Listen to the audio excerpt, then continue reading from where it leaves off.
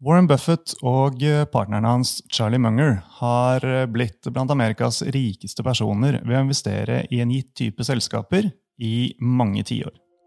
Til tider blir de genierklært, mens de ikke har hatt utfordringer med å bli kalt akterutsteilt, slik som under dot-com-perioden. Igjen går spekulasjonene høyt om duoen har mistet sin edge, uten at det ser ut til å bry dem nevneverdig. Er Buffett-metoden like god den dag i dag? I denne episoden skal vi høre hva en av Norges beste forvaltere, Robert Ness, mener om det.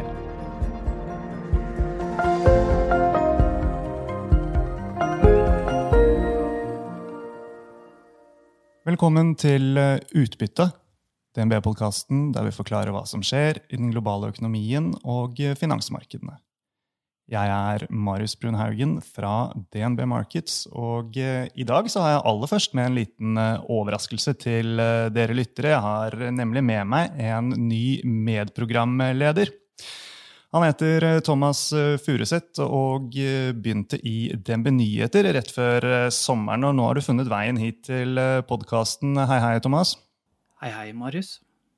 Du er sikker på at det er flere av lytterne våre som kjenner deg fra før, Thomas. Du har blant annet jobbet for Morningstar i flere år, og dermed fulgt fondsmarkedet tett. Kan ikke du først fortelle litt om bakgrunnen din før vi går over til Robert?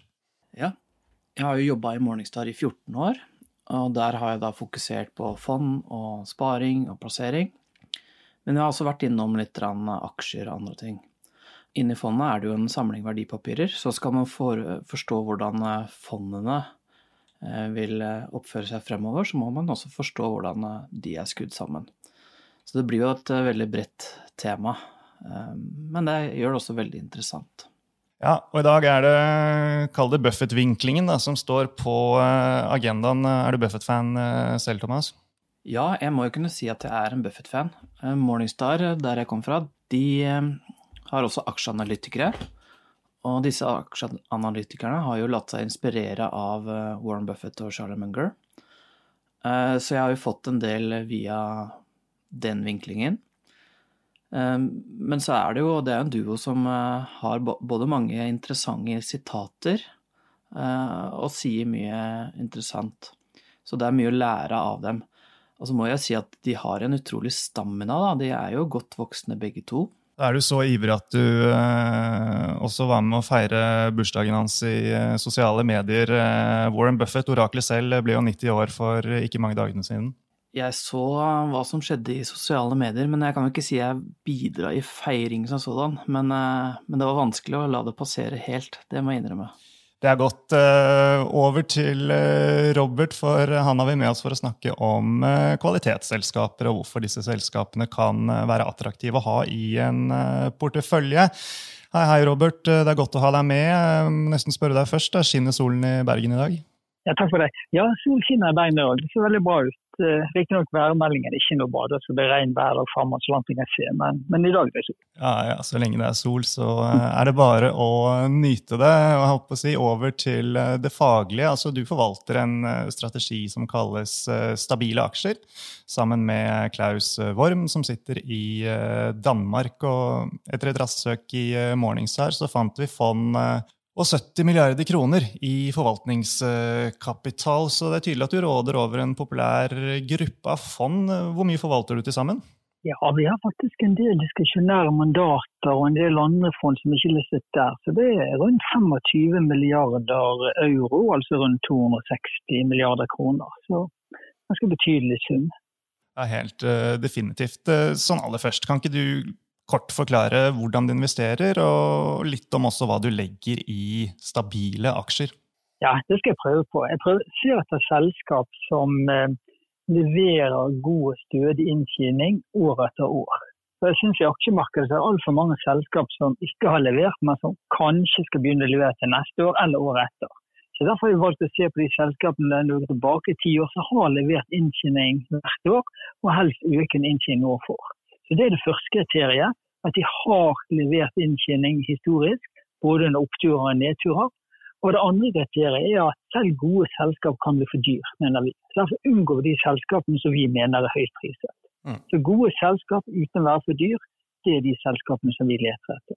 Stabile aksjer da, hvis du skal si litt mer om det, hva det du legger i det?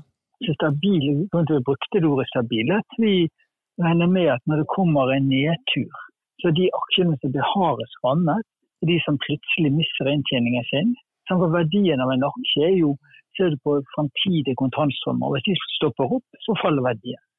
Og så har det tradisjonelt vært en tendens til at aksjer med høye forventninger, det er høy priset fordi man tror ting skal bli veldig bra, de faller også mer under nedtur. Så tanken vår å finne selskap som gjør det bedre under en nedtur, ikke nødvendigvis bedre enn markedet under opptur, men ved at de leverer en jevn inntjeningsstrøm, så skal det over tid gi bedre avkastning av markedet. Buffett jo en mann med mange gode sitater, og et av disse at han foretrekker selskaper som har en vollgrav rundt forretningene sine. Hva tror du han mener med det, og har dine stabile aksjer noe til felles med vollgravsdefinisjonen til Buffett? Ja, jeg tror nok det. Det sikkert mener med vollgrav. Jeg synes jo i gamle dager med kriging, du hadde en vollgrav rundt bygget for å gjøre det vanskelig å angripe det og ta verdiene dine. Og så er det forretningsnivået. Det noen bransjer som over tid så å si alltid leverer dårlig avkastning. Og det for eksempel flybransjen. Fordi det så lett å starte opp. Du kan leie det et fly, du kan ansette en flyger, og så plutselig ha en rute. Da det vanskelig for andre selskap over tid å oppnå lønnsomhet år etter år. Det faktisk tyder på et selskap som driver litt mer sånn kjedelig virksomhet. De har tendens til å få litt bedre lønnsomhet enn andre. Men kanskje det tiltrekker seg mindre hvis du driver en litt kjedelig virksomhet. Hvis en av Norges rikeste, Trond Moe, han driver med pumper til skip, så ganske spesialisert. Og du bare ser sånn i hverdagen, det som i hvert fall lite lønnsomt, det driver sånn luksusbutikker med barneklær og sånn. For det mange som har lyst til å drive, og det blir lønnsomheten dårlig. Så det gjelder å finne selskap som det litt vanskelig for han å komme inn, og så samtidig ikke så åpenbart for andre at de har lyst til å komme inn i bransjen. Buffett han har vel sagt det at det bedre å ha et fantastisk selskap til fair pris enn å ha et fair selskap til en fantastisk pris. Og dette går jo litt inn i tankegangen på det du nettopp beskrev om valget av selskaper og type investor man Men kan ikke du utdype med litt flere eksempler hvorfor du tror stabile aksjer da med sånne selskaper som har inntjening som varierer lite, gir deg attraktiv avkastning? Altså, det enkle grunnen at de har gjort det. Altså, de har gjort beregninger sett på mangfoldige 1000 selskap og sett om det noe sammenheng mellom hva de har levert de forrige 3-4 årene og hva de leverer fremover, så det sammenheng. Så det en tendens til at de selskapene som greier å levere inntjening, har levert inntjening og rekker, de fortsetter å gjøre det. Og det kan være nettopp dette med vollgrav. Grunnen til det greier å levere større inntjening at de har et eller annet som gjør at det er vanskelig for konkurrenter å komme inn. Det kan være en konkurranseposisjon, det kan være management, det kan være andre ting, men de har i hvert fall noe som gjør at de blir bedre enn andre. Så det tror jeg egentlig er det viktigste. Hvor viktig det å unngå de selskapene som ikke leverer? Ja, det betyr en god del. Altså unngå de selskapene som har levert inntjening år etter år, så plutselig slutter å gjøre det. Vi ser jo Kodak mye brukt eksempler, men vi ser jo at de selskapene stort sett gjør det litt gradvis. Det er ikke sånn at de vokser 20 år på rad, og så plutselig er det slutt. Det du ofte ser da at du vokser, og så dabber veksten av, og så begynner du å få et par rolige år, og så begynner det sige nedover. Så der har vi jobbet mye med modeller og prøve å finne i forkant de selskapene som har mistet grepet, for å unngå å investere det. Hvordan spiller verdsettelse inn når du velger porteføljeselskaper? Altså for vår del betyr det ganske mye, fordi at vi ser at de gode selskapene, og mange av de gode selskapene er dyre. Og da tenker vi at det høyt priser, tar du en P på 50, så er det earningsgiv, så du taler på hodet på 2%, og tror det er vanskelig for avkastet fremover, og det unngår vi det. Og så ser vi som vi startet prosessen i 2005, så har det stort sett vært riktig å gjøre det valget, men de siste 4 årene, så det på kort sikt ikke vært viktig å gjøre det valget. For da har vi sett at de dyre aksjene blitt dyrere, og de som er lavpriset, har bare blitt lavere priset. Ser du noen tendens til at disse stabile selskapene beskytter deg litt på nedsiden? Normalt har jeg sett det beskytter, men ikke under covid-19. Altså jeg tror litt av grunnen at for det første i første omgang så var alle selskap rammet. Sånn at verden stoppet opp. Vi har ikke vært inne på noe lignende før, så alle selskap rammet. Men så samtidig kom det inn en enorm risikovilje som jeg aldri har sett antydning til før. Så for normalt når ting går dårlig, så blir man litt bekymret. Man tenker at dette kan bli tungt i mange år. Men nå kom det inn fra med april og slutten av mars, kom det inn en enorm risikovilje. Sånn at det har jeg aldri sett før at den kommer samtidig som vi er inne i nedtur. Sånn at det betydde at det var andre typer aksjer som har gjort det bra i den perioden og gjort det bra for året. Buffett, han har vel sagt at hans ideelle eietid for evig. Men når du investerer, Robert, hva din ideelle eietid? Ja, så klart, vi har ikke en sånn definert eietid. Vi kjøper selskap som synes er gode, og så hvis de enten ikke er gode lenger, eller kanskje bare blitt litt for dyre, så selger vi det ut. Så vi har sett noen av de selskapene som Johnson & Johnson har vi hatt i porteføljen siden vi startet for 15 år siden, mens andre som går ut kortere. Så vi har ikke en sånn konkret tidsperiode vi er inne i de, men det er klart at hvis selskapet utvikler seg bra, så vil vi holde på aksjer. Og da vil vi ha det relativt lenge.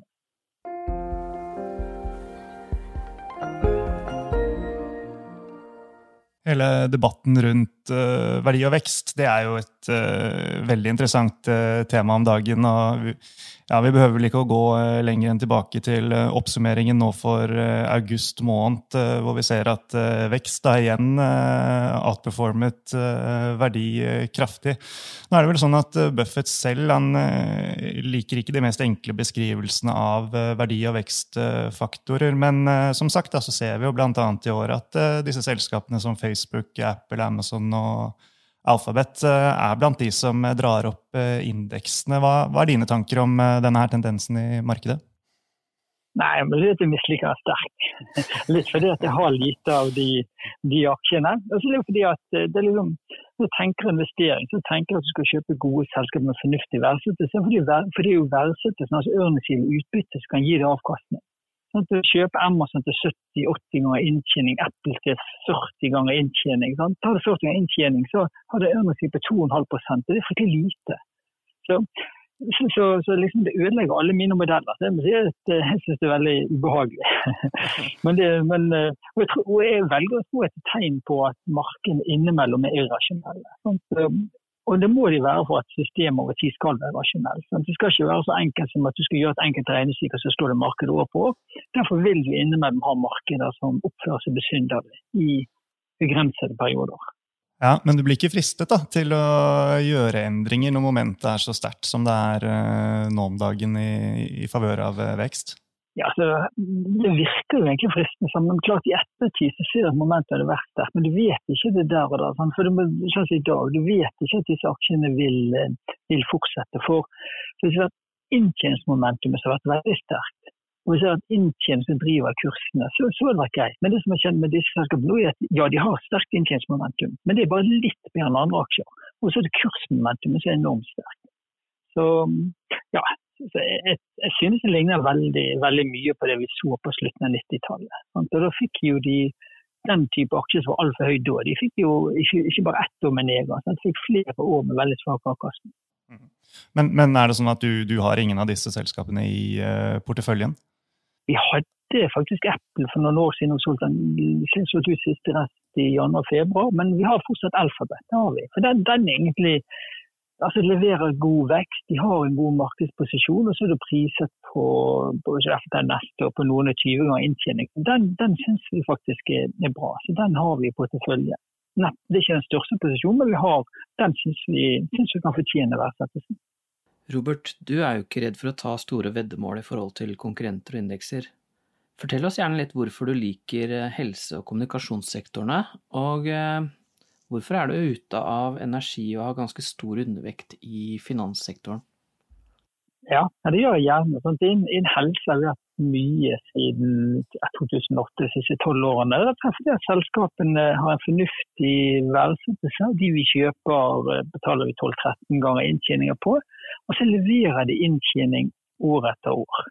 Det en god markedsposisjon, de får betalt for produktene sine, så det er selskapet vi virkelig liker.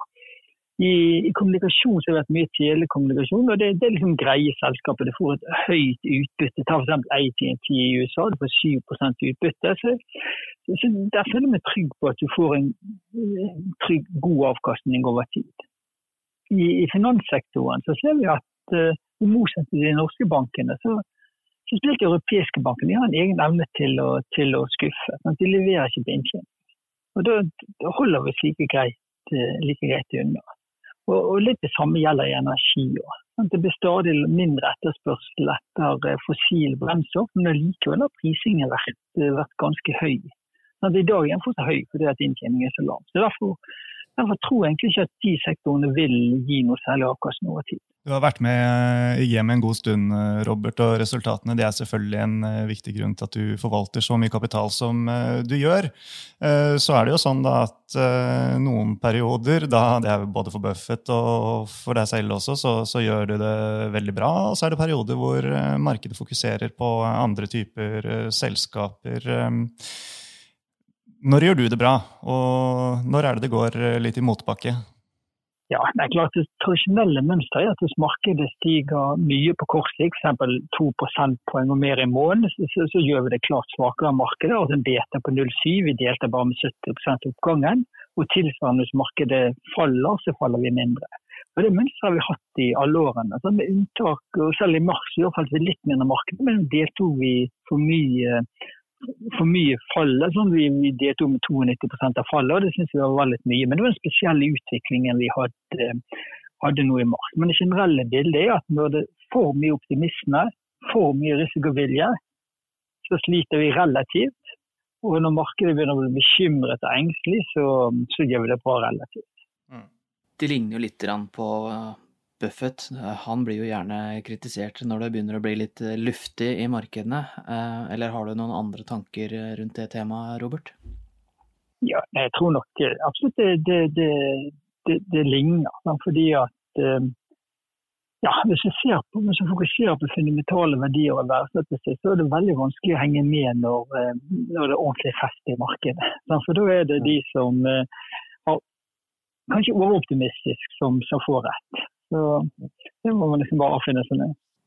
Risikoforståelse er noe jeg synes er veldig interessant, både hos deg, men også hos Buffett. Buffett sier jo at han ikke ønsker å investere i noe han ikke forstår. Men hva tenker du hvis du ser en divergens i hvordan for eksempel aksjemarkedet gjør det i forhold til rentemarkedet i noen av de porteføljeselskapene du har? La oss si hvis for eksempel kredittspreddene går ut, mens aksjemarkedet håndterer som det ikke har skjedd. Ja, jeg synes det er et relevant spørsmål, for det er noen av tingene vi har sett på egentlig hele perioden forvaltet der. Når vi ser på kredittspreddene på selskapet, så hvis de kommer ut, altså rentemarkedet blir nervøs, så sjekker vi hvordan det henger sammen med aksjemarkedet. På andre siden, hvis aksjemarkedet er litt usikker på selskapet, så ser vi hvordan rentemarkedet tar ut fra den informasjonen. Det er noen ganger der du har litt avvik som gir deg en interessant historie. Men klart, skal du finne et selskap vi mener ordentlig bra kvalitet og solid, så forventer vi at rentemarkedet har lave spredder, altså at de også tiltrer til selskapet. Men det er dynamikken, men de to, det synes jeg er spennende å se på. En ting vi ikke kommer utenom i dag, det er å snakke om korona. Hva tror du om utsiktene til avkastning i aksjemarkedet nå, i etterkant av korona, at det har hentet seg inn kraftig og vel så det? Ja, så jeg tror en grunn til å hente seg inn er at vi er blitt flinke til å levere, til å leve og bruke penger selv om det er nedstengning. Så vi bruker penger på andre ting. Og det betyr at selskapene gjør det faktisk ikke så ille. Men klart, jeg er alltid litt forsiktig til markedet når det er mye entusiasme i markedet som vi har hatt i det siste. Og det som skjedde i år hvor markedet bare neglisjerer 2020 og sier at det blir bra igjen i 2021, i hvert fall 2022, og vi fokuserer på det, det er en høy risiko. Så jeg synes det er egentlig viktigere enn ellers å være selektiv nå, å kjøpe de aksjene som man ser har god verdsettelse og kommer til å levere i årene fremover. Og så ville det vært vesentlig mer forsiktig med å hoppe på det toget som sier da at verdsettelse ikke betyr noe å kjøpe mange av de dyre selskapene. Korona er jo interessant på veldig mange områder. Den treffer jo for så vidt veldig bredt, men kanskje også litt skjevt. Har det bidratt til noen nye tanker om hvilke type aksjer som har stabile egenskaper fremover, Robert? Ja, det er en del ting jeg vil tenke på. Vi ser at noen selskap som vi har hatt, som vi trodde skulle være stabile, ikke har vært det. Og det gjelder for eksempel Japan, togselskapene der. Fordi det er rett og slett mye som reiser med, det er mye til å få arbeid. Så før var det helt stabilt, men nå når folk jobber hjemme, så er trafikken blitt mindre. Og det er jo sannsynlig at folk vil jobbe mer hjemme, kanskje ikke bare utåret, men også neste år. Kanskje det blir en trend. Og det betyr at de får lavere etterspørsel, og der blir det kanskje mer risiko fremover, og de er ikke lenger stabile. Og så har vi selvfølgelig en reiseliv, men det har vi allerede egentlig ikke definert som stabile før, for de har alltid vært litt sykliske. Det du selvfølgelig kan spørre det om selskap som Amazon og Apple blir mer stabile enn før. Og det, på inntjening så gjør det greit, men sammen med den verdsettelsen de har, så vil vi ikke putte de i den leiren selv om. Ja. Hva tror du da, Robert, vil være primærdriveren til at stabile aksjer fortsatt vil gi tilsvarende avkastning og risikomuligheter fremover? Jeg tror tyngdekraften virker. Jeg tror selskap som leverer bra på inntjening og har en fornuftig verdsettelse, de vil gjøre det best over tid. Sånn som de alltid har gjort på lang sikt. Og det tror jeg vil fortsette. Så lenge vi er i stand til å finne de gode selskapene med fornuftig verdsettelse, så tror jeg at avkastningen vil bli god fremover. Det har blitt en del Buffett-sitater i dag, og det er jo mange å plukke mellom. Han har vel også sagt at aksjemarkedet det er et instrument for å overføre penger fra den utålmodige til den tålmodige. Kan vi slå fast at det gjelder fortsatt, Robert? Ja, jeg tror det. Jeg husker før jeg begynte aksjemarkedet, fikk jeg beskjed om det verste var alltid ikke å tappe penger på aksjer, men det verste var alltid ikke å sitte mens markedet går og ikke være med på oppturen. Men den følelsen er ganske ubehagelig, og jeg tror det er derfor mange hiver seg på tog som Tesla og andre, bare for å være med på oppturen. Så det er greit der og da, men på lang sikt så viser alle beregningene at det å hive seg på sånn tog, det er ikke noen god investering. Da gjelder det helst å være tålmodig. Og da får du betalt over tid, selv om det noen ganger tar lengre tid enn andre ganger. Veldig bra, Robert.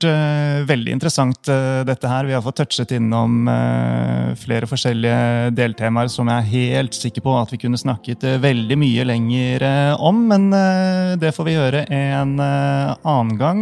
Tusen takk igjen for at du tok deg tid til å være med. Takk også til deg, Thomas. Og sist, men ikke minst, tusen takk til alle dere som hørte på.